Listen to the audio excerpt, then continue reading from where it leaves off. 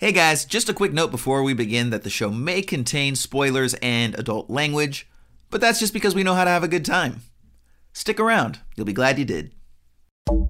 You are here for me to enlighten you. You ever act like this again, you're barred for life. It's just vile and base. It's kind of embarrassing.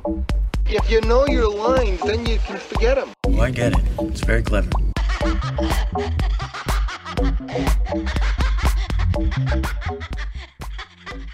Hello, peoples, and welcome to Esoterica Cinema, the podcast where we take films from the cinematic multiverse and discuss the hell out of them. I am Jason Peters, and with me, as always, is the man who was once allegedly caught by a paparazzo in the middle of a three-way with Angelica Houston and Jack Nicholson, Mr. Ryan Seabold! What's up, Jason? How you doing, buddy? How are you doing, you Lothario, you? Those rumors are anything but, from what I understand. I don't know what that movie was doing, but Angelica Houston and Jack Nicholson really was as good as it gets. She wasn't in that movie, but, you know, we can pretend she was for the purpose of this joke. Find the hard way. That was, I don't know. I got nothing. That was like at the height of like their, you know, their sexiness, if you will, like when they were a power couple. Like, I feel like that was kind of an anything goes situation, probably. Care to comment? My favorite part was when Jack Nicholson turns to me and looks in the middle of coitus and says, "Where does she get all those wonderful toys?" Oh man, so hey Ryan, funny thing, true story, this story was something else. I was really invested in it. I actually tracked down the paparazzi that caught the three of you mid-coitus. Yeah, and not only that, I brought him here on the show to be a third co-host for one day and one day only. That's right, ladies and gentlemen, say hello to Mr. Javon Aldridge. Hi. Happy to be here. I'm sorry I had to go through such terrible things to be here, like catching this three-way happening. But anything to get to the ends justifies the means. So said the great Denzel Washington. Or Spike Lee. Or Malcolm X. It was Michael X. So yeah, everybody, we've got there's three of us. We haven't done this before, and it's probably gonna get messy the same way it got messy between Angelica, Jack, and Ryan. So sit tight, and Ryan, why don't you give us a description for the movie we're gonna look at today? Jason, we are doing a deep dive into Born on the 4th of July by Oliver Stone. Oh wow. From 1989. AKA Love It or Leave It, AKA No One Wants to See How the Sausage is Made. This one was an odd one. Let's just get right into it. Rotten Tomatoes describes this as, in the mid-1960s, suburban New York teenager Ron Kovic enlists in the Marines, fulfilling what he sees as his patriotic duty. During his second tour in Vietnam, he accidentally kills a fellow soldier. Oops. He doesn't say oops, during a retreat, and later becomes permanently paralyzed in battle, returning home to an uncaring Veterans Administration bureaucracy and to people on both sides of the political divide who don't understand what he went through. Kovic becomes an impassioned critic of the war.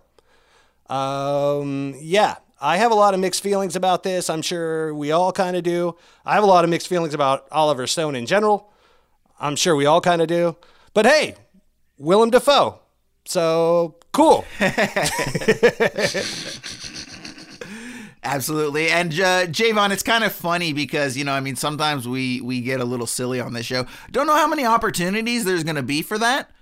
You know, obviously we'll have a ton of observations and what we think are witty comments, but, you know, not going to be probably as many yucks as there are in some of our episodes. So definitely looking forward to see what you have to bring to the table. And we're going to go ahead and get into this film right after we listen to this trailer for Born on the 4th of July. I wanted to be a good American. I wanted to serve my country. I couldn't wait to fight my first war. We got him! Look it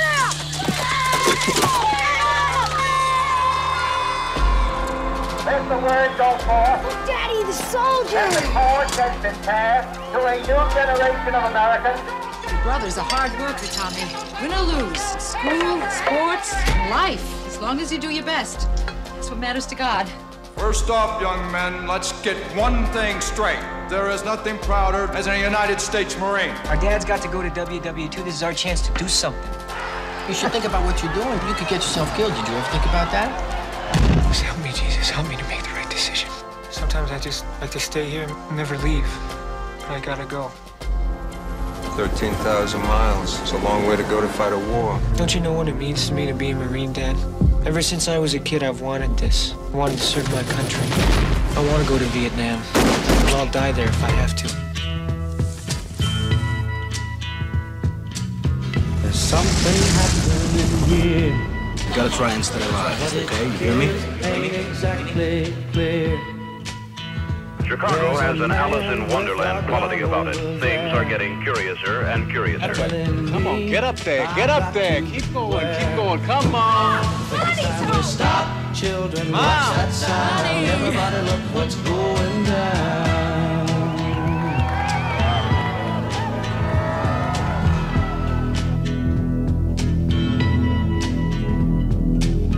There's battle lines being drawn. Nobody's right if everybody's wrong. Young people speaking their mind are getting so much resistance from behind. We find way to stop. Hey, what's that sound? Everybody look what 1, 2, 3, 4. We don't want to sing it more. 1, 2, 3, 4. We don't want to sing it more.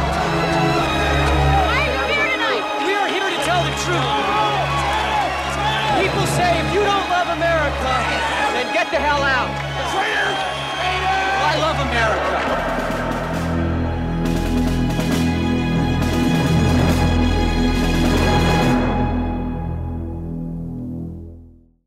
All right, now guys, Ryan, you alluded to it a little bit. I want to know, you know what, I'm not even going to preface this or lead you guys anything. I'm going to ask each of you individually, Ryan first, then Javon. What is your personal opinion of Oliver Stone as either a filmmaker in totality or specifically as a writer-director? Ryan, you first. I've never really been a fan. Even his more macabre, controversial films like Natural Born Killers that a lot of people are drawn to, it was never really my thing. Wall Street was so-so. I appreciate that he exists and brings, these messages to the general public, but I think he's a capable filmmaker, just not really my thing. I think it's some people's thing. Yeah, not my definitely. Thing. Javon, how about you? I have to disagree with Ryan. I don't know who these people are, who he's their thing. But Oliver Stone's movies always feel like homework that I did not want or did not ask for. It seems like something that would take place while in a basement of a library, looking through microfiche. It's just not any trip that I want to take on purpose. It's like an overhead projector that you fall asleep on. I'm sure that he got his point across. I felt what he was trying to say. I just don't think he's an entertainment director. It's not entertaining to me, yeah. But definitely a good one to get started on.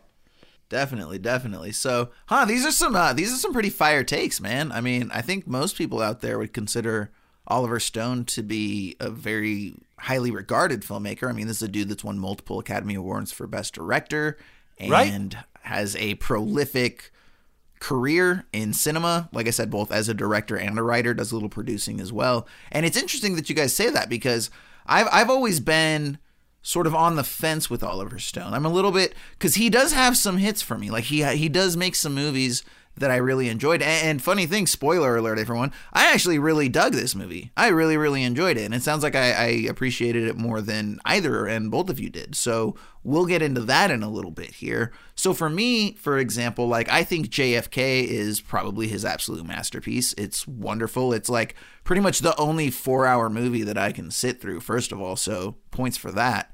I really enjoy Natural Born Killers. I love how over the top and crazy it is. And I mean, I think he used something like 24 to 30 different formats and techniques in that film. And when you're going to tell like a story that's as drug soaked as that one is, like that lends itself really well to those sort of experimental styles of at least cinematography, if not filmmaking in general. But then you get to his other movies. And the funny thing is, like, I'm going to say these movies, and there's going to be listeners out there that are absolutely aghast that we're saying that, you know, these aren't good movies, because I'm talking about films like Wall Street, which you guys brought up. I'm talking about films like The Doors, which people love. Films like Platoon. I actually have you guys seen Platoon? I have not. I believe I've seen bits and pieces of Platoon. Is that where they make Michael J. Fox take part in some... I think that's Hamburger Hill. Oh, sorry. No. Yeah. Oh, no, I think that's actually Casualties of War. That's Casualties of War. It is Casualties. Ah, very good, man. Yeah, right. Deep cut, yo. I love Casualties of War. Don't know if I know Platoon. Okay, yeah. No, so Platoon is like the film that won Best Picture, and it's so overwrought and ridiculous to me. Like, it's the one, like, he's the guy where, you know, it's got that famous sequence where, I forget if it's Willem Dafoe or Tom Berenger, but, you know, they get shot in the middle of the forest and there's like that classical Requiem music and he's going down in slow motion where his hands go up and they get to the cover. And it's like, I don't know, man. Like, to me, like, it's so melodramatic, you know, and I'm not a guy who appreciates melodrama. So Oliver Stone can be really, really ham-fisted in a lot of these movies, you know, and even Scarface. People love Scarface, which he didn't direct, but he wrote it. It's fine. I didn't grow up on it the way some people did, but I thought it was fine. I don't know if you guys love that movie, but like, but it's okay. But I will say, if you like Oliver Stone, how many times have you watched JFK? I've probably seen it like 3. So first of all, I probably haven't seen it in a decade.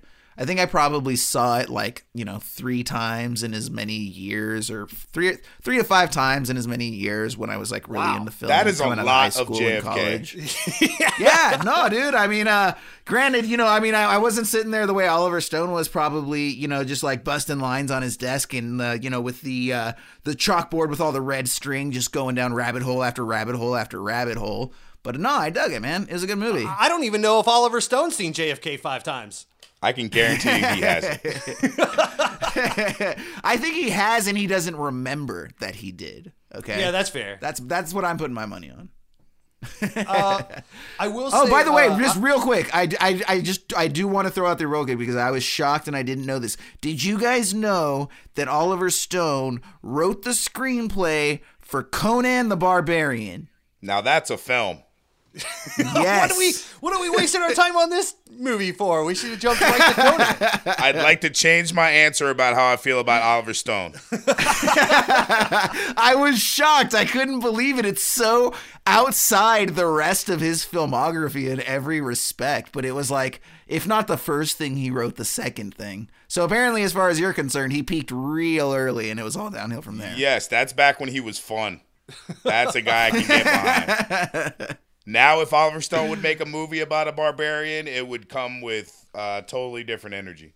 Yeah, definitely. There'd be a lot of guilt associated with it, you know? Now, if Arnold was in Born on the 4th of July, that would be a film. I think some of the monologues would be a little bit less resonant, but it doesn't mean it would be less fun, that's for sure. If I was knowing Arnold played Mr. Kovic, and then his mom tells him as a child, I see you someday giving a speech to everyone and everyone's going to care, and then I know that it's going to be Arnold Schwarzenegger giving that speech in the last half of this movie, I would just die laughing. I'm dying laughing at the thought of it.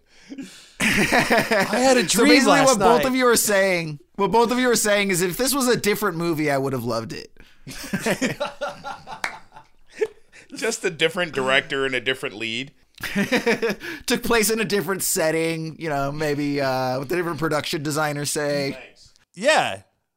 All right, well, I'll tell you what, man. Let's go ahead and let's actually dive into a little bit further about what we thought about this film, start to back up a little bit of our positions here. So when the movie opens, because we're going to start at the beginning as we always do, we've got what I believe might actually take the Guinness World Record for longest opening credit sequence. I think it was like 19 minutes before directed by Oliver Stone finally popped up. So that was unexpected, I will say.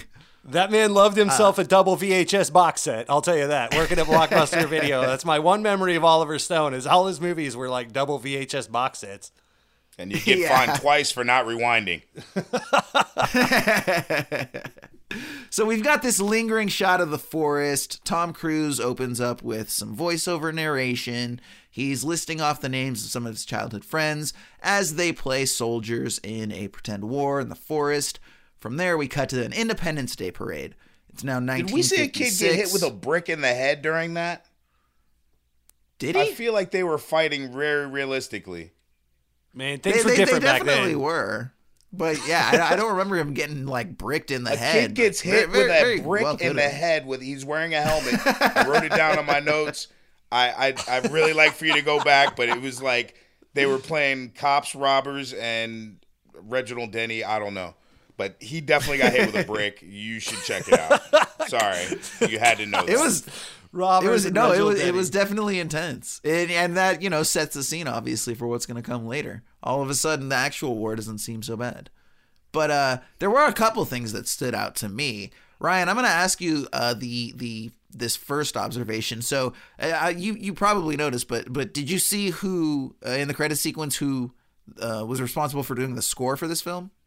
No, I didn't. You didn't? No. You didn't really... Was there a name that came to mind at all as you were listening to these very elegiac strings and whatnot? No, now I'm curious. Oh, wow. So if I told you that Mr. J-Dubs, that's right, John Williams himself scored this film. My guess. Yep. Just that's why it sounds like every Spielberg film you've ever seen. Okay. Yeah, no, I mean, honestly, I didn't think much about the score. That's funny you bring that up. I thought it was kind of cheesy. I was a little disappointed. And seeing this was 89, I mean, this was smack dab between Jedi and all his Indiana Jones stuff. And he was probably just wrapping Last Crusade and getting ready to do Jurassic Park, I would assume.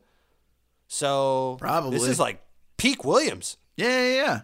No, I mean, and here's the thing. I mean, a John Williams score is always like an incredibly earnest score, right? That's probably one of the best ways you can describe it. Like, he's never gonna, go through his Miles Davis on heroin phase, right? Where he's like trying to explore like the space between the notes and doing this like weird experimental Philip Glass score to like a Paul Thomas Anderson movie. Never gonna do that. Very on the nose, but I mean, for that sound, if that's what you're going for, he's the best in the business. So I'm pretty shocked I didn't pick up on that, to be honest. Yeah. Now, Javon, this is this next thing is for you because I probably know what Ryan thinks. But so when this in this beginning credits sequence, all these kids are at this parade, and this parade is like popping off, man. Like, all of these kids are running down the street and they got fireworks and dudes are drinking beer or whatever. I'm gonna make a statement, and Javon, I want you to tell me if you agree or disagree with the following statement. Parades are boring as shit. Agree or disagree? I agree. Thank you, Mr. Javon. I'm glad that they have gone the way of the dodo bird. Why is it that you hate parades? I can pick up on what's going on a lot sooner than it takes for them to pass by. I don't need to see. It'd be like looking at one picture for a really long time. And when you're a kid, and I remember being a kid around this time, and you're just surrounded by crotches. And you follow the wrong crotch, and you look up, and it's not even your parent. And it's a very confusing for a kid. They always bring you out there to look at it.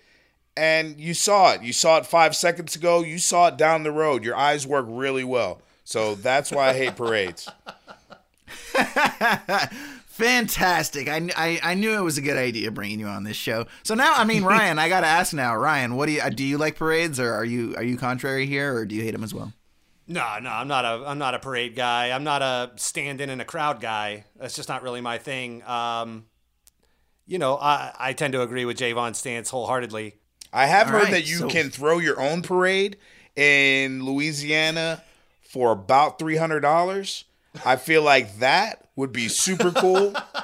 You can walk you and your friends. That would be great. But yeah, I haven't seen a great parade yet. Maybe we can figure out a way to make an exciting parade. All right. So we've got 3 pretty strong anti-paraders here. So listeners getting to know a little bit about us right now. Let's jump back into the film. The whole opening of this movie was just beating you on the head with nostalgia. This was just. I'm glad you used the word in your opening, ham-fisted, because I have it 3 times in my notes. It's also one of my 3 descriptor words. Spoiler alert. So, my 3 adjectives later. So I felt like I also did a little research on this. Ryan, did you say ham-fisted? Yeah, ham-fisted. Okay. Yeah, ham-fisted. Oh, yeah, no. And you guys both know this word. Okay, I got to... Oh, yeah, I'm pretty sure both of us use it on this show regularly. Yeah, it was ham-fisted nostalgia. Which, by the way, it's not a pornographic thing. I know ham-fisted sounds like it would be something sexual in nature, but I promise you it's not. You will not believe what came up on my phone when I Googled it, but proceed. Was it Angelica Houston? Wait till they get a load of me. They call that a callback in the biz. Yeah. I did a little research on this, and this movie was, speaking of ham-fisted, was shot in white tones, red tones, and blue tones. I know. The white tones being nostalgia, the red tones being the drama and violence of war, and then the blue tones being sadness and morose scenes. This whole opening was white, shrouded in like a white mist or like a white filter or just even some color grading in post. But they make sure to let you know this was from days of yore. This was, I think, when people say "Make America Great Again," this is what, if they close their eyes, and this is what they're picturing, was like the whole opening of this movie. The Yankees hat and the parade and the playing army in the woods. Throwing bricks at your friends, no repercussions, In that parade shot, by the way, they go through the parade, and it actually is a beautiful scene. I'm not a film student, you two are, so I'm kind of the novice in this. But I did think it was cool that they went out of the way to show all the things from the time period. They even had some guys hanging out in leather jackets. They looked like they were about to sing how great it was to be a Jet. But it was it was cool that they showed. I did appreciate that shot where they take you through the parade and basically show you all the different people. No black people, but that is why, that the good old days, as some people say. Yeah. So now you guys aren't wrong, because Jason wants no part of that shit. It's cool. I can say it, Jason. Well, no. So. I'm just looking at the fact that we still are about 20 minutes into the film. I think we actually have more podcast than film at this point. So having fun, but we do have a movie to get back to here. So to your point, I thought the whole movie was going to be this overwrought, and maybe we'll disagree on this, but I didn't. So you're 100% right. Everything about the beginning is just so over the top. Everything's amped up to 11. Even just how excited the coach gets when Ron knocks the home run. He just absolutely loses his shit. He just won the freaking World Series. It's like his little league coach game. So, Oliver Stone definitely ramps everything up. But I thought that he did a good job of kind of scaling back a little bit as the movie went forward in that regard. Maybe not with regards to Tom Cruise's performance and the evolution of the protagonist, who kind of, starts to lose his shit and get a little yelly and theatrical in the performance. But I don't think that the filmmaking, it could have been, it wasn't Natural Born Killers, in terms of the way that the film was presented. See, Jason, I disagree. I think that everybody, with the exception of Dafoe, Cruise, and maybe Keira Sedgwick, I thought this whole movie played out like community theater. It's funny that we're following Bowfinger with this because it felt like it was being directed by Bowfinger. And like all the actors and actresses were like just giving it their fucking all. Just putting everything into There's every a lot line. of trying in this movie. Yes, everybody's There was a lot of trying. amped up I to was- 11 for sure. It was like John Lovitz in Saturday Night Live, acting. I just expected everybody walking off the set like, I'm in a fucking Oliver Stone movie. That's right, bitches. Where's the craft services table? Kicking things over. Yeah, and also the celebrity cameos were fun. Seeing little babyface Steve Baldwin and Frank Whaley. Everybody and Keira was Sedgwick somebody and all in this those movie. guys. That's my favorite Baldwin, by the way. This movie had not one, not two, but 3 Baldwins, and none of them were Alec. Had to come in under budget.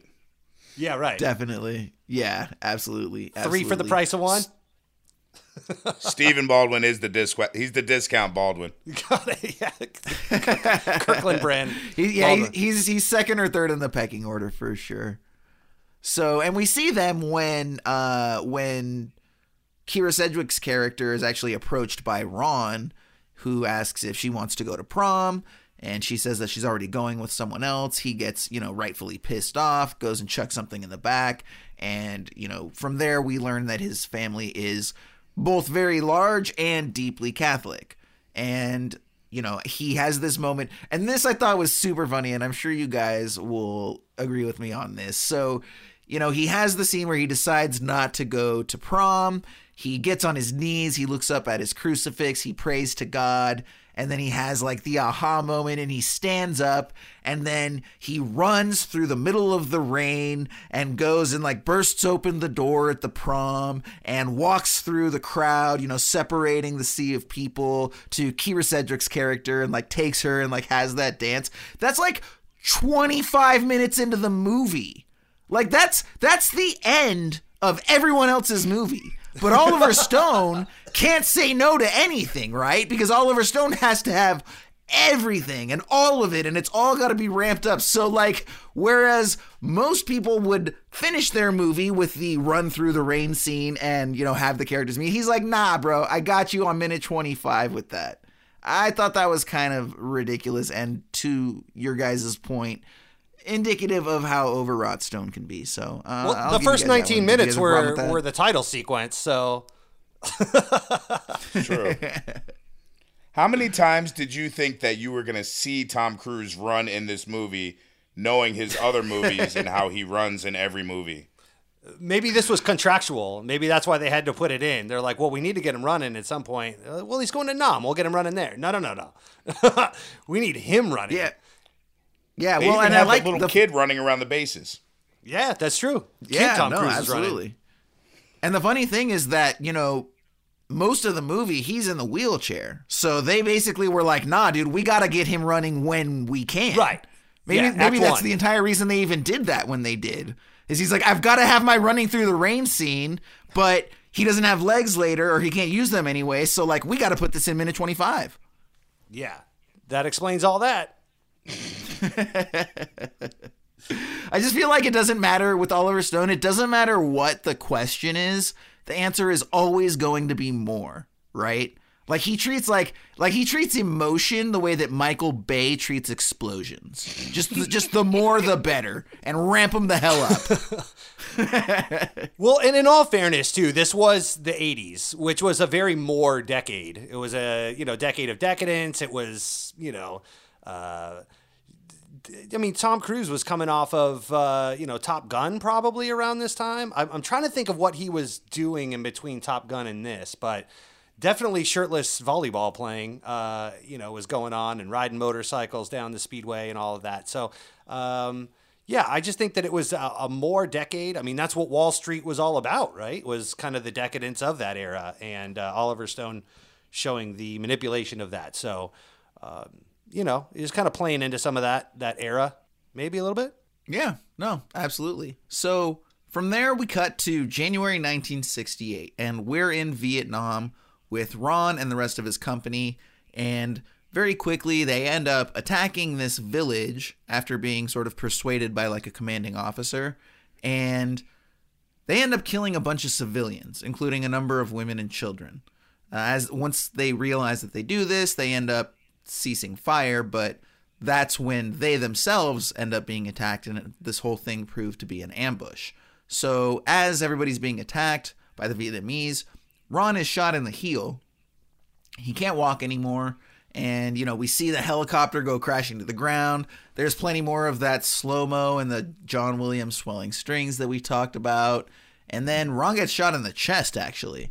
It drops to the ground, and that's when he's picked up and saved by a fellow soldier, throws him on his shoulders, runs him out, and Ron is shortly airlifted out from there. He gets sent to an infirmary, and this is one scene that I actually liked. I did like the way that Oliver Stone presented the infirmary. Like, it kind of had like a horror vibe to it, a lot of Dutch angles, that kind of sort of sickly fluorescent lighting. You've got like the echo and the distorted voice effects. I thought that was pretty effectively done. Yeah. I really liked the middle of this film.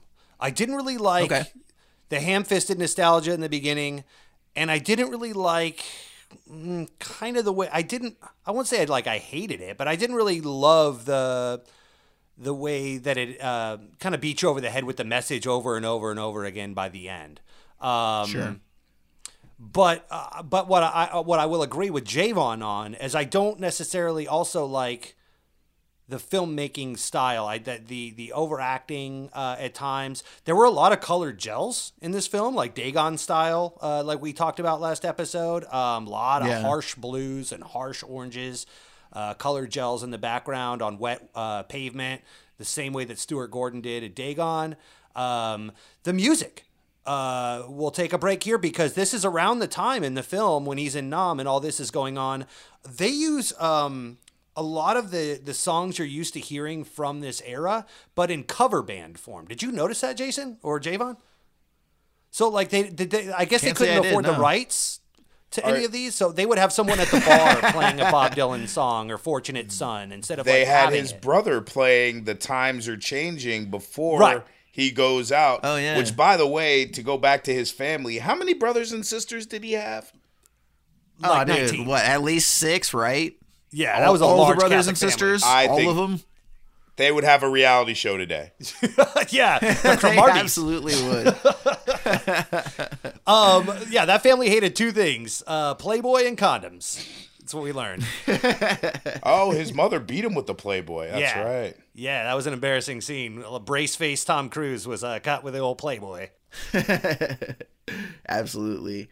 And, so from there, he's sent to the vet hospital, and that's where we kind of get the opportunity to see exactly the level of squalor that these sort of VA hospitals and veterans hospitals exist within. This place is a shithole.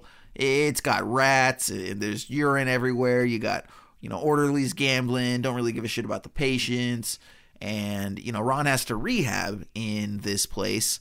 And despite that, he actually does try to maintain a sense of optimism. Really, he's as determined as he was, even before he went to the war, that he's going to walk again, despite the fact that the doctors repeatedly tell him that he's not. And, we also get that there's a really gnarly scene, too, where he's walking around and he takes that fall and the bone ends up popping out of his thigh. That was Joe Theismann-esque there. Yeah. Right. And then, from there, I didn't quite understand the physics or what was going on there, but he's like placed in that rotation device where they have to kind of just keep flipping him upside down back and forth. And I guess it's a way for them to keep his leg because they want to amputate his leg. And it's something to do with drainage. He's like they really had that insistent. Yeah, I think it had something to do with draining it, maybe keeping it fresh and rotating it. I definitely not any sort of medical expert here, but I think when you get that nasty of a break, you have the chance of losing your legs, which he was very adamant about not having happen. Even though his legs were for decoration, he wanted to keep them because of all the shoes that he had. That's just it. He's just a really big fan of shoes. I missed that part, but it actually makes a lot of sense when you put it that way. So yeah, and of course that starts to affect him a little bit mentally. From there, we jump forward. So it's now 1969. He's sent back home. As we've just discussed, he has both of his legs, and all of his family and his neighbors come out to greet him, give him the sort of hero's welcome. His mom's obviously taking it a little bit hard. Now, guys, which was interesting because she said it was God's will that he go to that war beforehand. Yeah. So I guess it was kind of just one of those things where it's one thing to speak about it in theory, but it's another thing to see it in person, right? I mean, we've seen that in a number of different specs in a lot of different ways. I would imagine it was probably something like that.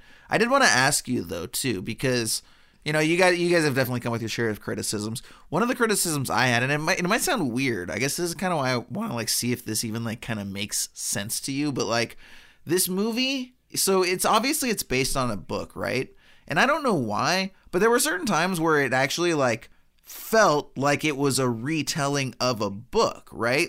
And if I have any criticism of the film, it's just that it doesn't necessarily always feel super cohesive. The best way that I can put it is to use a music analogy, which is to say that it's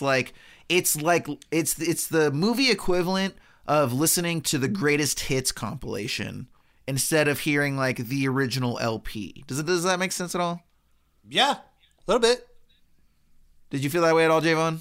Yes, because you were expecting it to be entertainment, and it was more we got a lot of material to cover. We got to say all the stuff that happens to this guy in a short period of time, and it didn't always feel like they were trying to be entertaining. But it was Ron Kovic's life, so I'm basically saying his life wasn't entertaining the way they told it. Sorry for all of your trials and tribulations there, Ron, but could you make it a little more entertaining for the audience, you tell please? That story better.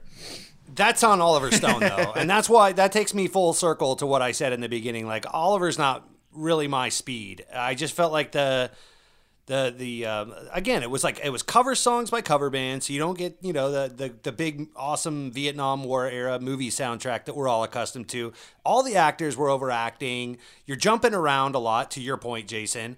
And never really kind of finishing one thing before you're starting another, per se, which may be kind of what you're saying, but that's kind of how I took it a little bit. You're kind of bouncing around, and you never really get to let one thing sink in. Now, the VA clinic, like you said, that was powerful to me. The way he was being treated when he goes home. But I also feel like, I don't know, I feel like I'm looking at this through 2021 eyes, where we're all kind of cynical and we know what the government is up to, and we know a lot of these wars have not been legit, and the Vietnam War and stuff. And so though this is a tale about someone who was kind of hoodwinked into going to Vietnam under the wrong circumstances and thought he was going to be Captain America and ended up doing things that, he didn't realize that he was going to be asked to do, like killing women and children and civilians and being put in compromising situations. So when we go back and he's talking about, it's God's will that I go to this war and this and that, it was hard for me to take that, golly gee, Tom Cruise from the 60s seriously, even though a lot of those men and women, maybe not women, men that were going to war back then felt that way. It did kind of feel out of place. I don't know. Did you guys feel that way at all, or was that just me being cynical? Well, no. So that kind of actually brings up one of the things that I really liked about the movie, which is I feel like a lot of the story elements and dispositions of the characters at the beginning are really in service of the back half of the film, right? They're setting it up so that the character can have this arc. Right? Ron himself starts off as this gung-ho, like you say, Captain America guy. And then by the end of it, he's going to be the long-haired hippie in the wheelchair who's critical of the government. Right? And even there's that earlier scene where he gets...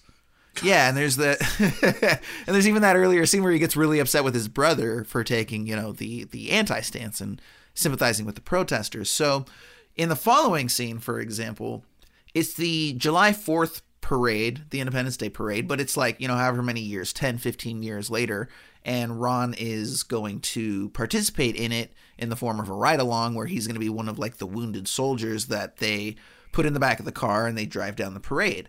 And it's an obvious callback to that initial scene that we discussed with the parade, but with an entirely new veneer to it, right? Because now it's the 60s, and instead of it just being,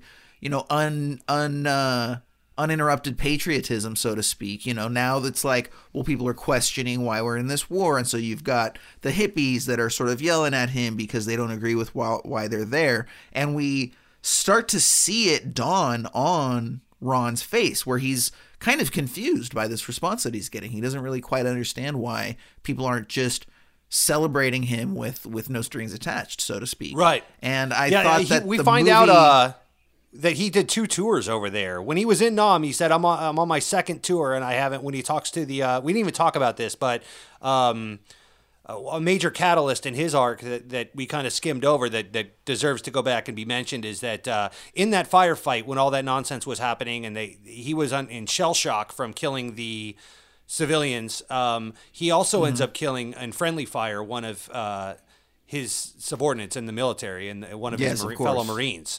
And that is really more than even losing the use of his legs. That I think that fucks him up more throughout the film.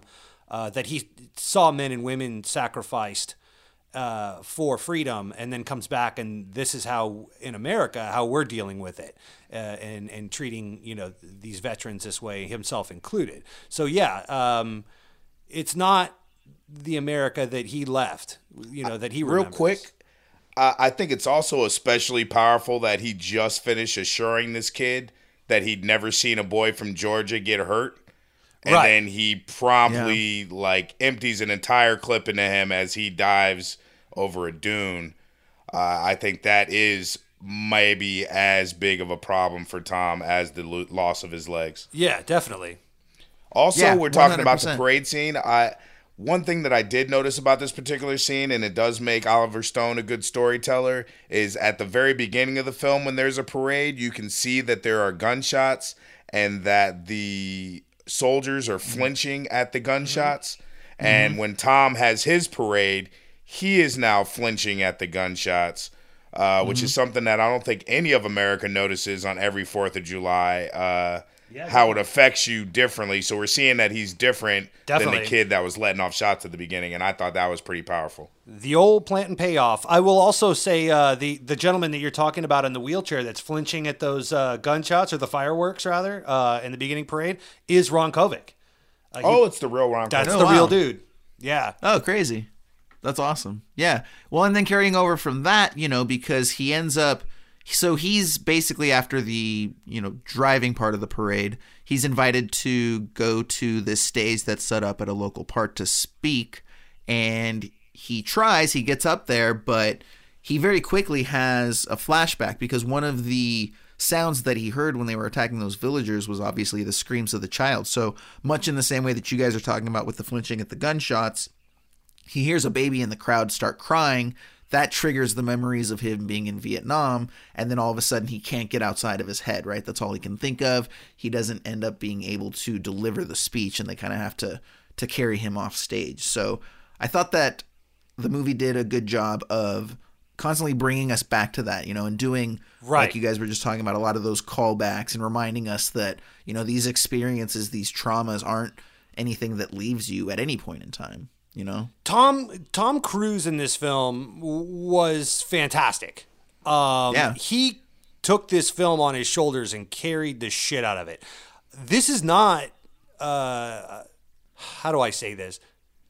I really love the middle of this movie where Tom really lays it down and puts you in the point of view of Ron and everything that a veteran in general went through at that time period.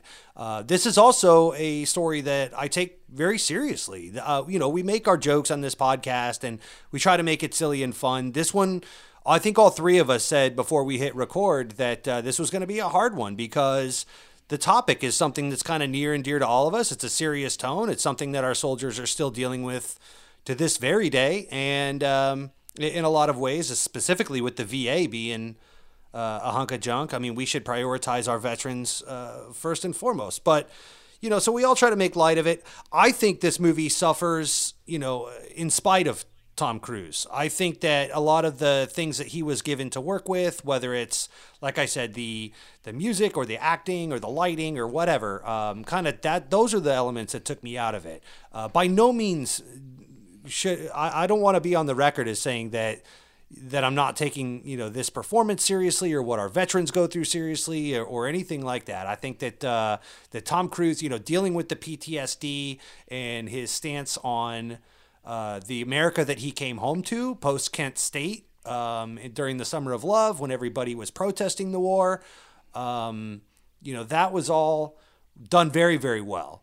But then, you get these moments like shortly thereafter where he has his Forrest and Jenny moment with him and Keira Sedgwick, where he goes and meets up with her. I think that was pretty much right after this, or it was either right before or right after, where he was all, kind of still disillusioned Tom Cruise and or Ron Kovic, not wispy mustache, hippie Ron Kovic. So, well, it was right after, actually. It was right after, because right after that scene, there's the scene where the young Frank Whaley, when Ron is being brought down from the stage, young Frank Whaley runs up and he's like, "Hey, buddy," He was surprisingly good.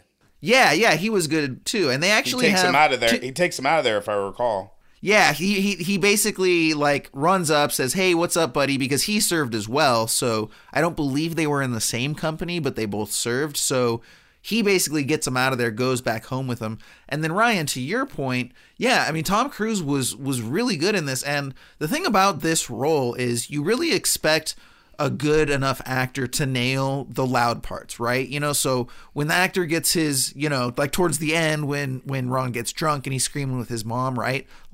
A lot of actors are going to nail that part. But what I really love is how Tom Cruise nails some of the more understated parts, especially earlier on. So this scene in particular is one that I'm talking about, where he's in the back and he's reminiscing with Frank Whaley's character. And again, instead of being an over-the-top, super melodramatic scene, it's very sort of reflective and contemplative and illustrative of the fact that Ron is, as I mentioned before, confused by this response. He doesn't really understand why he just doesn't have 100% unequivocal support. And I do want to play that for our listeners real quick. Sure. And we'll come back and continue talking about that. When I was in the hospital, I thought, yeah, this makes sense. What makes sense? Because I failed, Timmy. What are you talking about? Because I killed some people. I made some terrible mistakes.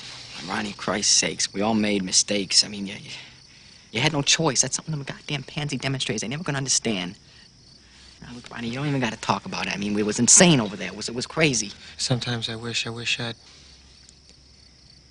First time I got hit, I was shot in the foot. I could have laid down. I mean, who gives a fuck now if I was a hero or not? I was paralyzed, castrated that day. Why?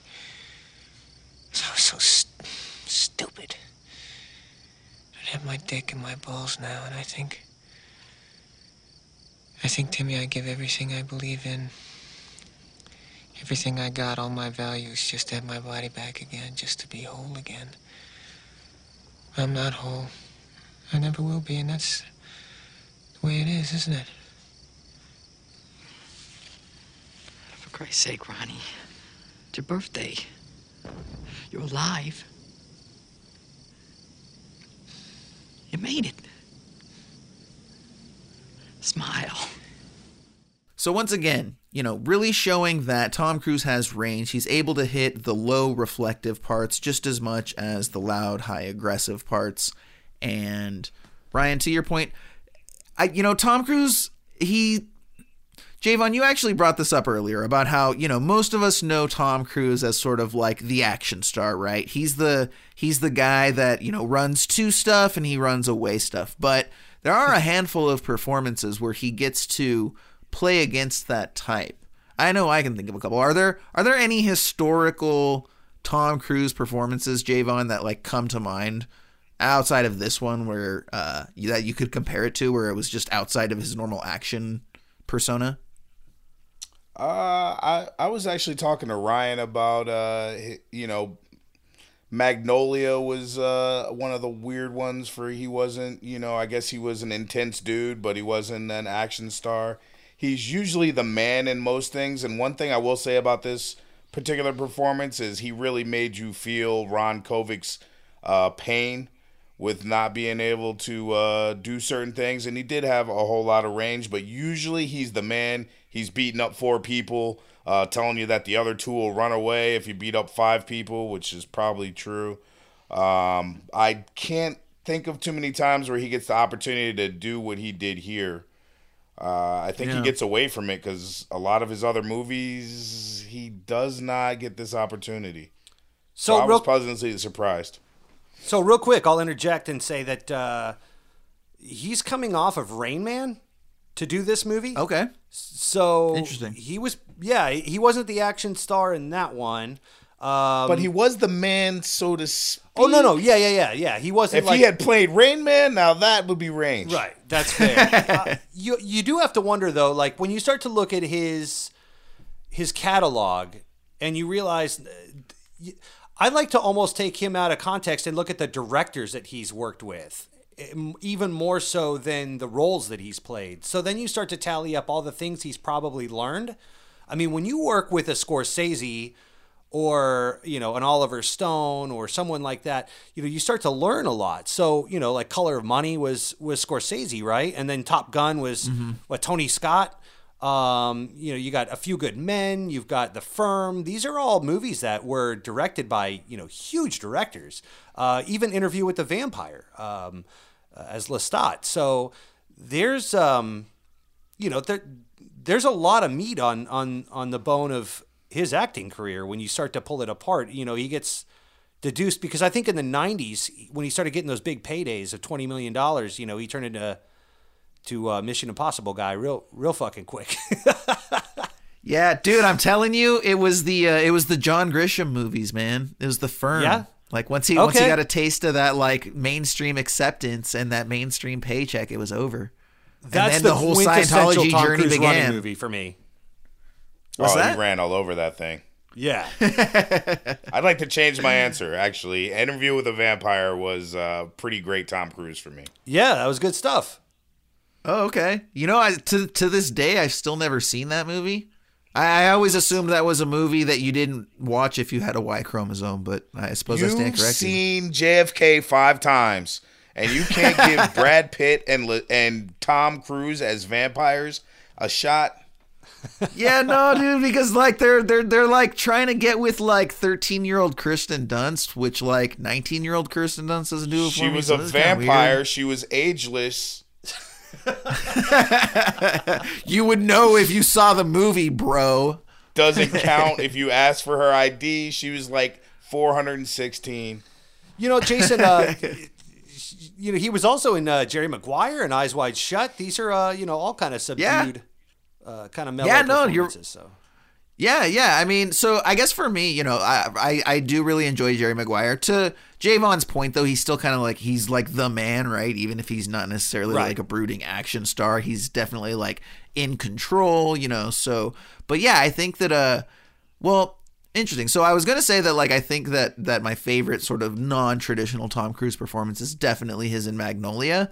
But as I'm saying it out loud, I think it's probably because it's kind of a dissection of those roles, right? Like if you figure that like Tom Cruise plays the man, like in Magnolia, he's playing like, you don't call it a sex therapist, right? But he's like one of those guys who's like, hey, hey guys, this is how you slay any woman, right? And that would be like the sort of like the ultimate machismo, right? Like taken to like this advanced, like almost even absurd degree, right? But as we get in movies that really examine these types of characters, we find out that he's broken and, there's a lot more depth and layering to that character in that film. So that's definitely what I think of. But yeah, these other roles that you're talking about, he does. So yeah, it was really cool to see him be vulnerable in this film. How many years ago was it that he challenged himself in that way? Oh yeah, dude, that was what? That was the that was the wonderful year of 1999. I remember this specifically, don't you, Ryan? So that was what, literally 21 years ago here. Last we've had episode, 20 years of him lowering himself through suspension ropes. That's why I have a hard time remembering.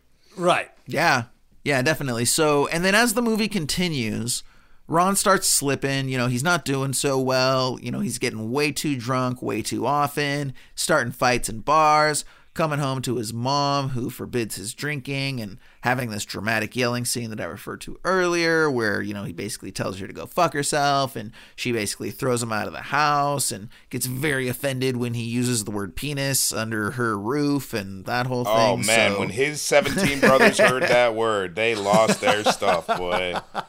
She told him, don't you dare say that word in the house. And then he just doubled down on penis. And that was it, dude. We can put up with all this other crap, but when you say penis, that's it. You're out, kid. Ain't no room for that here. His dad said it's time to go to Mexico if you have to use those kind of words. You can't say it 3 times or penis juice shows up.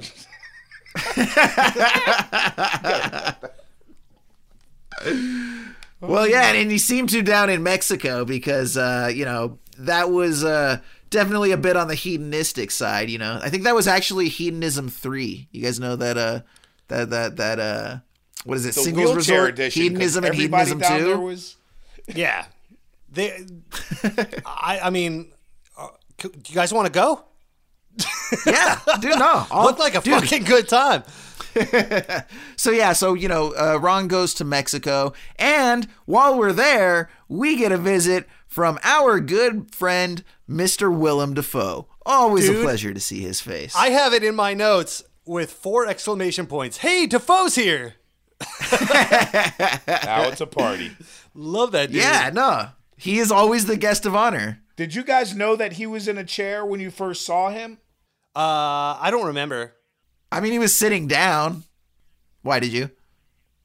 No, I was kind of surprised when I saw that everyone down in Mexico seemed like they were on the same thing, which was they were roaming around terrorizing people. They were like a motorcycle gang, but, less good at fighting. But it didn't stop them from fighting. Less motorized cycling, more manual power. Yeah, but they were doing all kinds of stuff. They're picking up women. They were drinking. It was quite the scene. Yeah, they were getting rowdy. His dad told him to do it. Yeah, they were some salty dogs down there for sure. They were definitely not on their best behavior. And yeah, so I guess Willem Dafoe, he's this guy Charlie, and if there can be a leader of this group of these people down there, I guess it would be him. If he's not the leader, he's certainly at least the most vocal and the most aggressive and the most in your face about what's going on.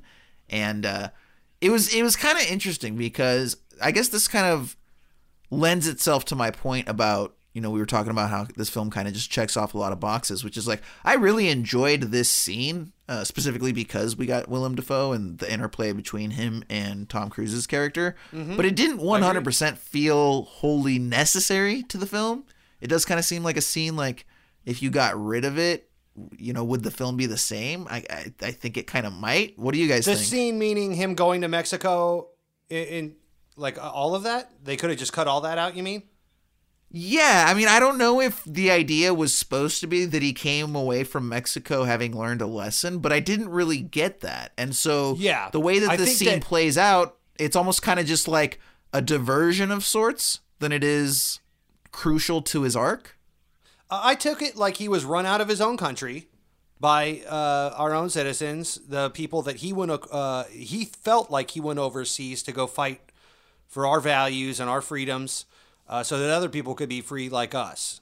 And then when he came back, he was run out of his own country into Mexico, which is the only place that he felt that he could regain his sanity. And through Willem Dafoe's character, he was able to kind of collect himself. I also think when he started to be around other people like himself, he started to see a little more about how that looked. And he was having to deal with himself. Willem Dafoe was kind of holding a mirror up to himself because he was kind of the same going through the same things and in the same period of his life. Odd to name your Vietnam vet character Charlie. I thought I was the only one. I was scared. I thought that was going to be very confusing. I was waiting for that to be a PTSD trigger where someone across the bar said, "Hey, Charlie," and then everyone's like, "Oh shit," and it jumps out of their wheelchair. Not cool, bro. He'd be the first one we voted off the island. So we got to get rid of Charlie, man. He's triggering people left and right. So, anyways, I think I'd go by Chuck. Yeah, Chuck all the way. That would have been much better, yeah. But when Tom Cruise comes back to the U.S., he comes back more focused and driven. We have that fight scene with him and Dafoe, which I'm sure we're going to get to. We all need to talk about that. That's just bananas. Perfect time, Ryan. I'll tell you what. Is this before or after the brothel? Do we know? I think it's after. I think right after this, we get back to the United States. The brothel was kind of interesting as well. Where Tom Cruise, in the midst of trying to party with his wheelchair gang, goes up and gets with a Mexican prostitute to do something, and I think that's a big part of his frustration. Right. Is that he's not able to participate with some of the swarthy Mexican festivities that all his buddies are able to. Right. Yeah. It seemed like he was coming to terms with his own demons a little bit there. And, he has a good cry and he's able to finally face that, some of the physical challenges that he's up against. And, she holds him and cradles him and lets him get it all out. She motorboats him. And and then he's able to come back down, in a different frame of mind a little bit. And as we always do. As we always do after a good motorboating. Absolutely. That is a good point. Now, I do actually have a clip that I'm going to play of the fight that Dafoe and Tom Cruise have on the way to the brothel. Let's listen real quick. What are we going to do now? Fuck them. Yeah, sure. How are we going to get out of here? Fuck them all. Fuck the horse. Fuck the cab drivers. Fuck Mexico. Fuck Nixon, fuck Vietnam, fuck them all. Yeah, Charlie, but how are we gonna get out of here? They made me kill babies, man. Little good babies. You ever have to kill a baby? Yeah. Okay, come on. We'll get a ride. We gotta get back to the villa. Fuck you! Gotta get back to the villa. What do you mean, okay? What do you mean, okay? You ever have to kill a baby? You ever have to kill a little goop baby? What the fuck do you know what I did? I didn't think so. You're full of shit. No, you are. The fuck? Leave me the fuck alone. You're nuts, you know that? You're nuts. The fucking sun is going down. What do you know what the fuck comes out here at night? We gotta get out of here. Don't shit me, Coleman. You never killed a baby. You never had to kill a baby because you never put your soul into that war. You never put your soul on the line, man. How do you know? How the fuck do you know? Maybe I killed babies. Maybe I killed more babies than you did, you fuck! Maybe I killed a whole bunch of babies, but I don't talk about it. I don't have to talk about it. Why not? Why the fuck not? What are you hiding? What are you, better than anybody else? You a hero? Is that where you are? Maybe you got a whole bunch of fucking medals, but deep down, you know you're full of shit. You never fought that war. You weren't even there, man. What the fuck do you mean I wasn't there, man? What do you mean? Come on, hero, come clean. Why should I? What the fuck are you hiding? I'm not hiding nothing. You're the one that's hiding down here in Mexico. You're the one that's hiding. What are you hiding from, you whiny fuck? Don't shit me. You never killed a baby, anybody, anything, did you, Kovic? Did you? Did you? Did you? Did you? You ever look at yourself in the fucking mirror? Did you? Fuck you. You? No. You. Fuck you. No, fuck you.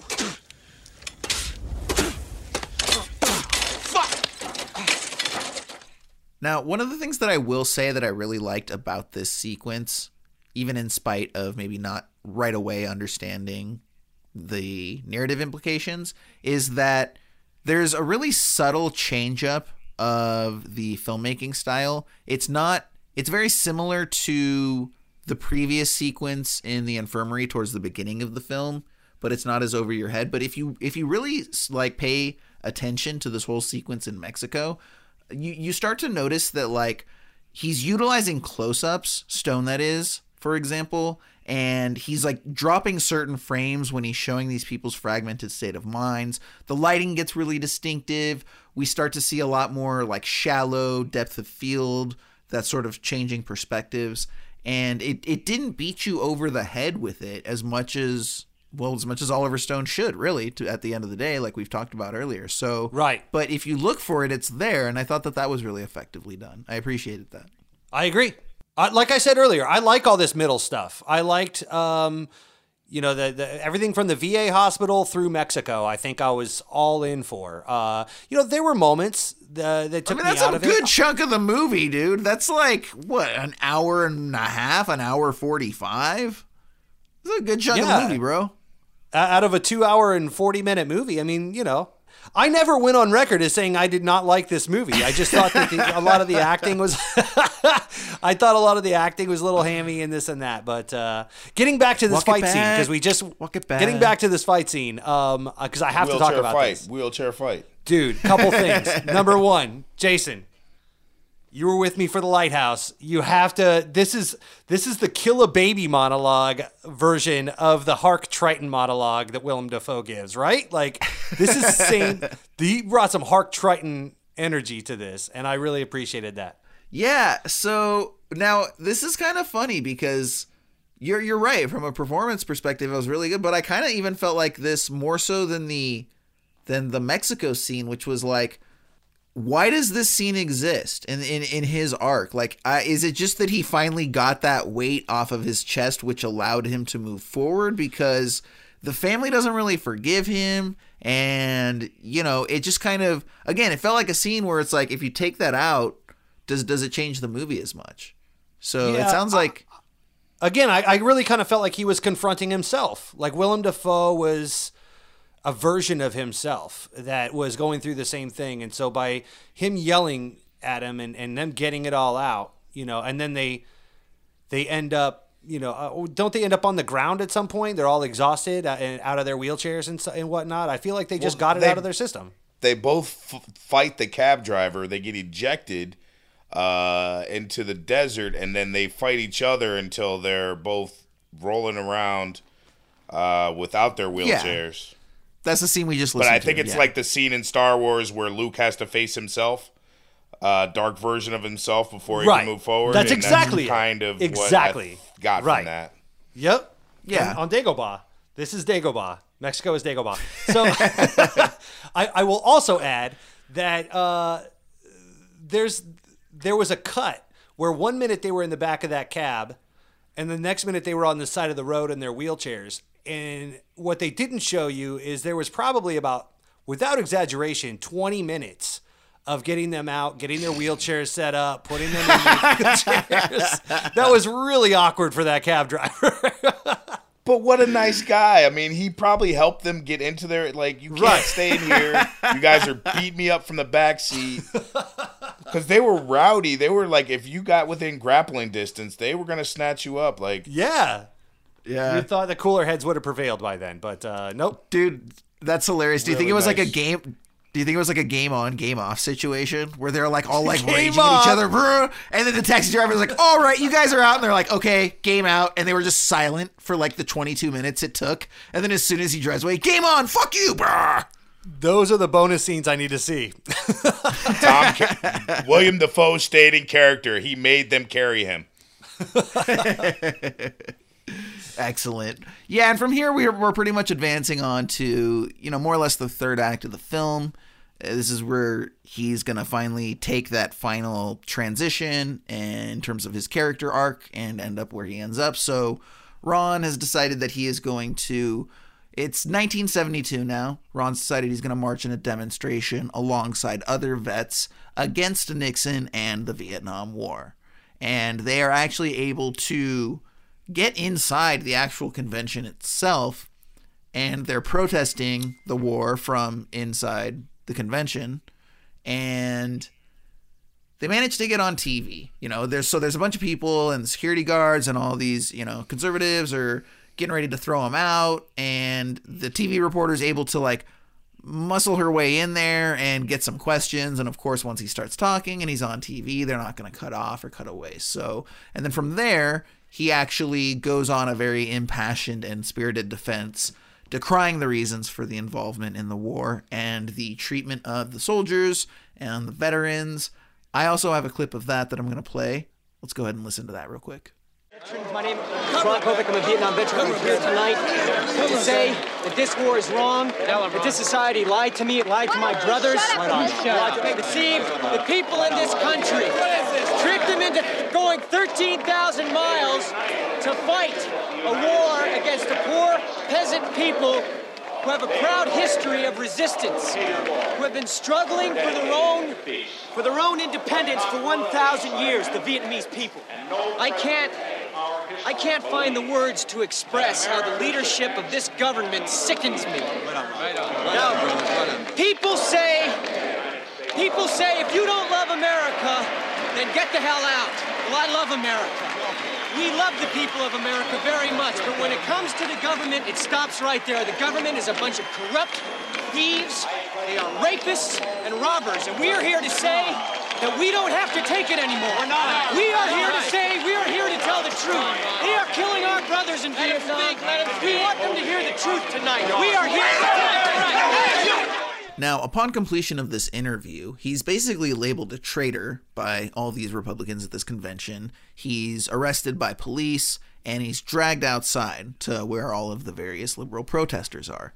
Now, when they see the way that Ron is being treated by the police, who are just dragging him out, and they've got him out of his chair and all of this, they basically storm the barricade and storm the police and Ron and free him and get him out of there. And what's also a very interesting note is that when this whole thing is happening, like when the protesters said beat down the police, get Ron back, and it's just kind of mayhem outside, the swelling John Williams score comes back, right? It's like a very sort of inspirational song that's playing as they're sort of protesting. So it's interesting to see Oliver Stone reinforce the fact that in terms of Ron's character arc, this is him evolving. This would be considered a positive, arc of growth as it relates to Ron, which is interesting from a political standpoint in terms of, because he's sort of, I to this day, dude, I don't really know what Oliver Stone's politics are. I don't know if you guys do. Sometimes he seems so incredibly liberal and sometimes he seems so incredibly conservative. And I don't know if he's just completely anti-government and it just depends on who's in power. Yeah, that's my take. It seems the way that he portrays the police and their hippie beating, and even the way that they warm up their batons. I don't know if you noticed the police waiting. Yes, definitely. Good point. They're beating their batons against their hands as if to show we're ready to club some they can't hippies. wait to bust some skulls. I don't think that he's showing them in a good light with the way they show the police. That's just the way it seems. Yeah, I think he's just anti-establishment. Yeah, yeah, absolutely. Damn the man. And I do, the other thing that I love about that scene is I really love the callback to the very beginning when he was rescued by a fellow soldier in the war and he is now rescued by a fellow protester. And, they make sure that it's done exactly the same way with, the get on the back and the roll over, get him on the shoulders. So that was a really even in the powerful sound design moment. and everything, it sounds very similar to that battlefield where he was hauled out too.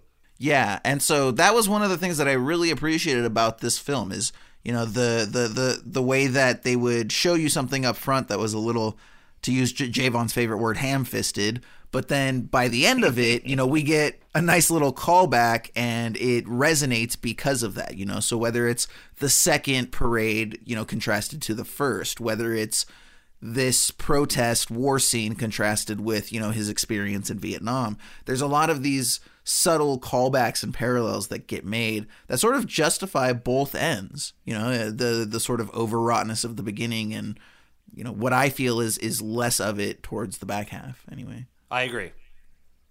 Yeah, so I think that might be one of the reasons why I don't like the first half of the movie is because I don't know that I'm being set up for these callbacks. I think I'm just watching this movie. I'm watching this information that I don't care for as much. And then when I see it at the end, it hits a little harder. Yeah. That makes sense. So maybe I don't like Oliver Stone movies because I only watch the first half and fall asleep. Gotta stick around for those callbacks, bro. Yeah. Well, and then from there we get the final scene, which is, Ron is a guest of honor at the 1976 Democratic National Convention, and he's all dressed up in his Sunday's Finest and his soldier's outfit with his medals and whatnot. And, he gets wheeled, or he wheels himself anyways, down the carpet towards the stage. The one thing that I did think, I was certain that he was going to get like his climactic third act speech. I did think that the movie was going to go out with him getting on stage and getting like 4 to 7 solid minutes to just sermonize, and then everyone would clap and the movie would end that way. But it ends right before that moment. I think his version of that was supposed to be the mid-riot huddle where they all kind of regroup and we're kind of, it was after the last riot where he gets arrested. There's kind of a mid-riot huddle where everybody asks him how to proceed, I suppose. And they have kind of a ready break moment. I think that was supposed to be it, but I'm definitely the novice here. Yeah, and again, I actually was surprised that I thought it was a great film. Like, I'll go on record as saying that. So, Javon, you probably know, because you've listened to the show before, that we like to end each film segment with a little feature called 3 Adjectives, where we give our 3 adjectives that we think best describe the film. As our esteemed guest of honor on today's show, I'm going to let you have first crack. What were your 3 adjectives for Born on the 4th of July? I will say that it was gritty, educational, and man, I'm stuck on the third. I will say nostalgic. Only because I didn't want to take Ham-Fisted. Appreciate you, buddy. It was right there, dude. That's why I gave it to you first, because whoever takes them first, the other person can't follow up. So, but you didn't take it, which means I guess Ryan, it's gonna be there for you if you want it. What you got for us, buddy? First word, ham-fisted. Look, my 3 adjectives are in fact ham-fisted, powerful, and a bummer.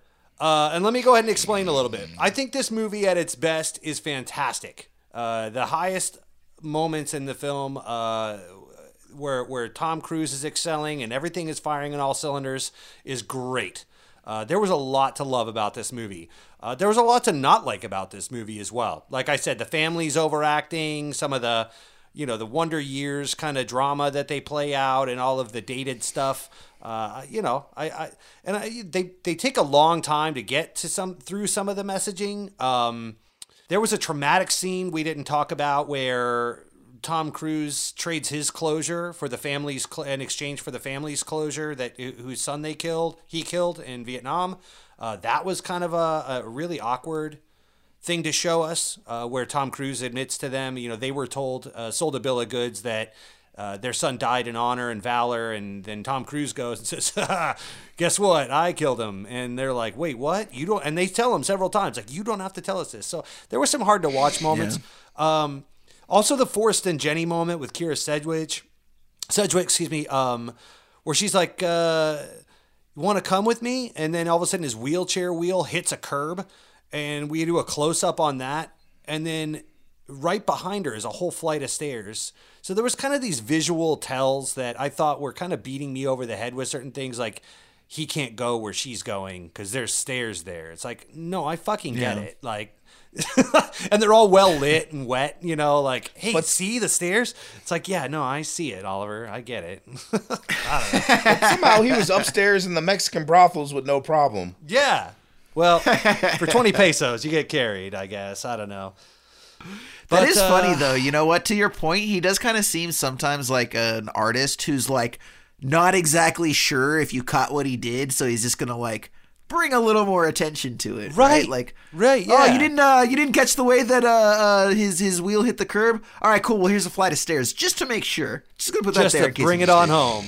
Right. And I felt like the whole first part where he's a kid was, you know, kind of like that too, like the Yankees hat. It's like, we get it. Like American. Just all of it. Massapequa. You know? Yeah. Massapequa. Represent Massapequa. Long Islanders. All right. Well, I'll go ahead and throw out my 3 adjectives here. So first one is that I thought it was a pretty expansive film. You know, we talked about how it sort of like checks off a lot of boxes, tells this guy's entire story, goes from America to Vietnam to back, RNC, DNC, all of that. Mexico. So yeah, Mexico told a big story. This is kind of a hyphenated, as we sometimes do, well acted. So it was just consistently across the board. It was a really, really well acted film, which I think does heighten a lot of it, you know, especially when you do have some of the more problematic elements of Oliver Stone being ham-fisted, right? But, you know, at the same time, the actors are able to sort of bring it up as well, and I think that at least it allows for a cohesive experience, even if it's not necessarily always authentic, so to speak. And the third adjective that I have is assured. I think that this is... You may not necessarily like the decisions that Oliver Stone made. You may find them to be a little bit silly or lacking in artistic merit, whatever your reasons. But this dude did nothing but make very specific decisions all along the way. Oh, yeah. You know? He's cocksure as a leader, for real. Yeah. He knew exactly what he wanted, right? Like from the, you know, red, white, and blue color scheme to, you know, amping everything up to 11. Like you can just almost sort of see him behind the scenes, like giving direction to like the 26th extra in the crowd, right? Like, all right, dude, you're a little flat. We need to see you bring it up. And so yeah, I definitely get the sense that this was a labor of love. It was a film that, you know, he cared about. He knew what he was doing. I think that whether you love it, hate it, or find yourself somewhere in the middle, Oliver Stone made exactly the film that he set out to make. And so, you know, that's there's value in that for sure. Definitely. A couple things we didn't cover. Everybody was someone in this movie. I don't know if you scroll down the cast list on IMDb. Oh, yeah, that was crazy. There were so many actors in this movie. People you wouldn't even think about. Jenna Von Oy, who was, I think, Blossom's sidekick from back in the day. Oh, yeah. 6. She was 6. Yeah. Yeah. Rocky Carroll from Rock. You got Tom Berenger. The real Abby Hoffman was in this movie from the 60s. The writer and protester. Oliver Stone was in this movie. I was going to say, did you see the Oliver Stone cameo? Did you catch that? Cameo. Yep. Yeah, there were a lot of people. Every time you turn a corner, there's someone. Edie Brickell was the guitar player in the bar singing old folk songs.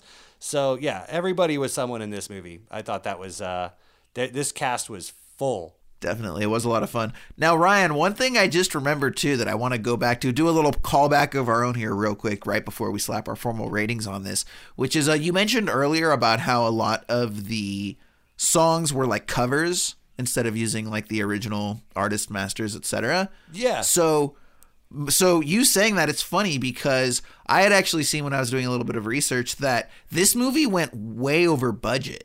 And so they ended up having to spend like an additional like $14 million or something like that to get it finished. Wow. Yeah. So I wouldn't be surprised if that was one of the concessions. It was like, all right, Oliver, you don't get the originals anymore. You're taking my brother doing a cover and you're going to like it because this is way too much money. He's like, all right. Yeah, I definitely, and that's what I thought when I was watching it, is like they definitely spent a lot of, I mean, you could see production value other places. I guess they filmed all the Vietnam stuff over in the Philippines. So they went over there, which I guess is where he filmed Platoon. So he had connections and stuff there and knew some locations. So, but that's not cheap, when you start filming out of country like that. So yeah, I definitely. But they saved a little bit of money with the Robert Rodriguez special effects on the tent of people that they accidentally massacred. There's lots of ketchup and carob syrup and all that other stuff. A lot of close-ups. Yeah. They did have a real Filipino baby. Yeah. There you go. Authenticity. All right. It is time to slap a formal rating on this. Now, Javon, I don't know which side you're going to end up on, because if you've listened to the show, you know that Ryan gives the grade ratings and I give the star ratings. So once again, I'm going to let you kick off our formal rating and tell us if you're going to give a grade rating or star rating. Star ratings out of 5, grade rating A through F. What you got? I was going to give it 4 out of 5 thumbs up. I didn't know about the gray out of... I was going to give it standards. Yes, Octopus standard. When I first found out that we were going to watch this movie, I did not look forward to it because of the subject matter. But as Oliver Stone does tell this story, and even as I recount it with you guys, there are certain parts that he really does beautifully. When they set up the nostalgia of Massapequa and show you Tom's virility, which that's the whole first part of the movie is his virility. But they tell the story very well for me, and I ended up liking the movie despite Oliver Stone's best efforts. Of course, I said on record that it would have been better with Arnold Schwarzenegger as the lead. We remake every other movie. Maybe we'll remake this one. But I really like the way that he told the story. I will give it 4 out of 5 thumbs up so that I don't steal either of your ratings. All right, there you That's go. pretty good. Yeah, for sure. Ryan, That's grade a solid rating. Go, 4 buddy. out of 5. Yeah. I'm going to give this a right down the middle B. I think that at its best it excelled, and at its worst, kind of lost me. I think it was inconsistent. I think that was my problem from getting in the A range. But there was a lot to love about this movie, and like I said, we try to make this podcast entertaining and all of that, and poke our jokes. But in the end, it was a powerful message, and there were moments that really struck home with me. Dealing with our veterans and stuff. That's something I just can't believe we still haven't figured that out yet. But why we don't treat them the way that they deserve. But anyway, I think that was the whole message that Oliver Stone was driving home, is that you can hate the man, you can stick it to the man and hate the authoritarianism of the government and the people pulling the strings. Something we didn't even talk about, Jason, that I have to, I'm sorry to kind of steal the show here for just a second, but no, please. Before I pass it to you, which I'm going to do here right now, did you get any Paths of Glory vibes from this? We didn't even talk about that. There's some strict Paths of Glory vibes from this. Yeah, definitely. I mean, with regards to just any sort of film like this that is critical of the government, but also supportive of the troops, and I think that's ultimately what your message is right now. It's right. It's entirely possible to be critical of a war and be critical of a military and be critical of a government, but also still be supportive of the soldiers that are fighting those wars specifically. Correct. Mm-hmm. I agree. So I think Paths of Glory had a similar message in that respect. And so I could definitely see that. Obviously, the films are 30, 40 years apart, and Kubrick's a very different filmmaker than Stone, but in their own ways, they definitely deliver a similar message. Absolutely, 100%. Yeah, but you could totally see Nixon and Agnew twirling mustaches in overstuffed chairs, just like the two dudes from Paths of Glory, right? In the room at the beginning when they're talking about, we're going to take the anthill and I'll give you a commendation. Oh, cool, blah, blah, blah, I don't know. No, yeah, definitely. And it's like we said too, that's... Most filmmakers are rebellious sorts, right? They're never going to show, the two presidents who are sitting there, just with the good of the country in their hearts trying to do what's right. Nah, dude, they're always going to be these corrupt assholes who are trying to take advantage of the little guy for their own means. And so, we're definitely going to see a lot more of that in other films, I'm sure. Probably films that are on one of our lists. So I'll go ahead and formalize my rating. Like I said, I thought it was a really good movie. It's probably my third favorite Oliver Stone movie, behind JFK and Natural Born Killers. So I'm going to give it 4.5 stars. I thought it was really solid. I went into all the different reasons, and for the things that I didn't like about it, we're still motivated. Like I said, the sort of exaggerated, overly patriotic beginnings set up a lot of what we are going to see as criticisms towards the end. And I don't think that either end would have been effective without the other either preceding or following it. So for Oliver Stone, man, it's a good one. Awesome. do want to remind everybody that we've got a couple different social media accounts that you can go ahead and follow us on. The first is the old Instagram. We've got a really artsy little Instagram. It's got some fun quotes from the show. We've got some really cool posters of the different movies that we've discussed on the different episodes. So you can follow us on Instagram at Esoterica Cinema. And then you can have some fun with us on Twitter at Esoterica Cinema. Keep it to 280 characters. We're pretty active on the Twitter in terms of, engagement. So Instagram, we're not going to do a lot of conversing on, but if you want to talk to us about anything that's come up on the show, if you want to talk to us about any of our different opinions on various movies, anything we specifically talked about on Porn of the 4th of July, if you're having an awesome muffin and you need somebody to talk to about that, you can go ahead and hit us up on Twitter. For the love of God, will someone tell Jason about the muffin?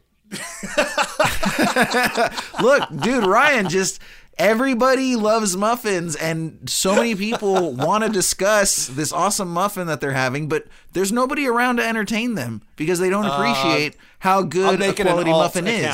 And I'm simply letting people know that when they have such an inkling, they can reach out to us on Twitter to tell us about said muffin. Or maybe you really want to talk about muffins, but you don't have Twitter. Good news, we've got email. You can hit us up on Gmail. That's esotericacinema@gmail.com. We equally give credence to chocolate and lemon muffins, as well as vanilla frostings. We can go back and forth on. Regardless, if there's hit us frosting, up about those muffins. Cupcake. I'm pretty sure if there's frosting, it turns into a cupcake. I don't know the difference between the two, but I think you know what? that's Yeah, it. No, that's a pretty good point. This is also a nice segue to plug Jason and I's second podcast, Muffin to Say, where Jason and I talk at length about muffins. So you can find us at Muffin to Say. Go to your podcast directory, look up The Muffin Men. You will see pictures of Ryan and myself getting really deep into the intricacies of muffins, densities, layers. We go really deep down the muffin rabbit hole, and that's not a euphemism. So deep. All right, so Javon, we're gonna do something here. I'm so glad to know the Muffin Man. So glad to know the Muffin Man.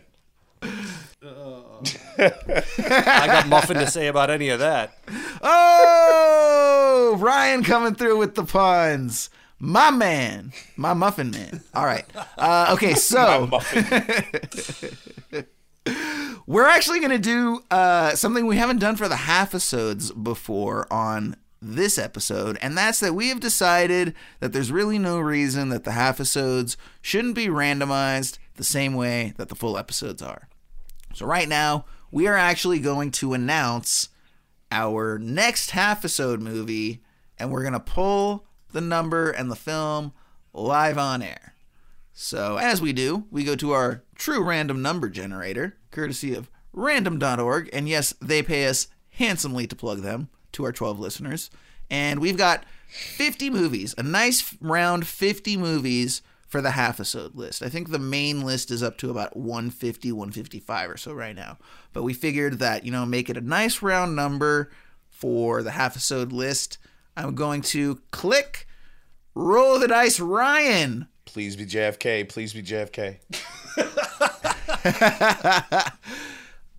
We have got as our number 49. Now, when I come over here, it's really not that far up from the bottom. At 50 is Willow, which just missed out. 48 is Three Kings, which just missed out.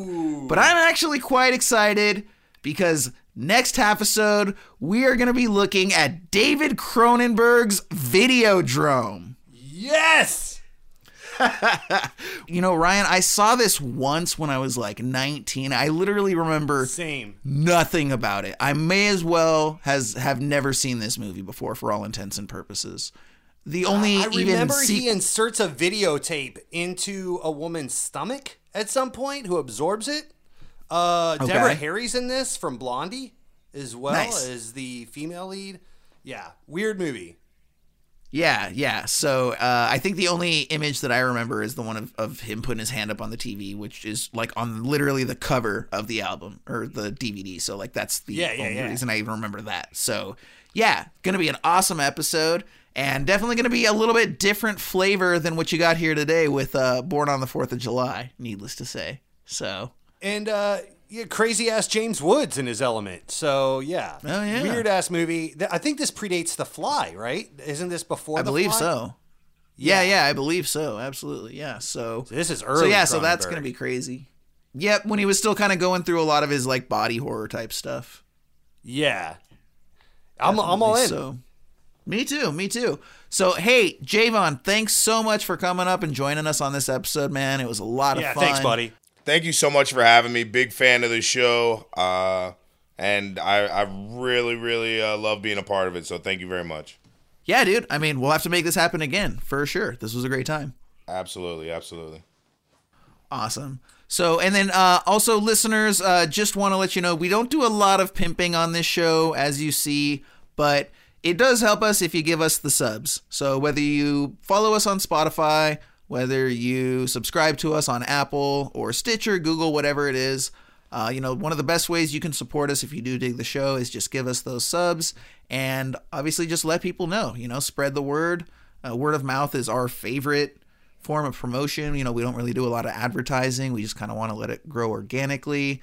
And we know that we exist in a small space for film nerds, and we're happy to fill that space. But that being said, the best thing you can do to support us is just go ahead and give us the subs, follow us on the socials, and reach out, man. I mean, if any of you, want to get on the show, there might be some room to, read an email or even have you on for a couple minutes. Don't be afraid. We love interacting with our audience, with you guys. We wouldn't do it without you guys. So thank you for listening, and we will catch you on the next episode of Esoterica Cinema.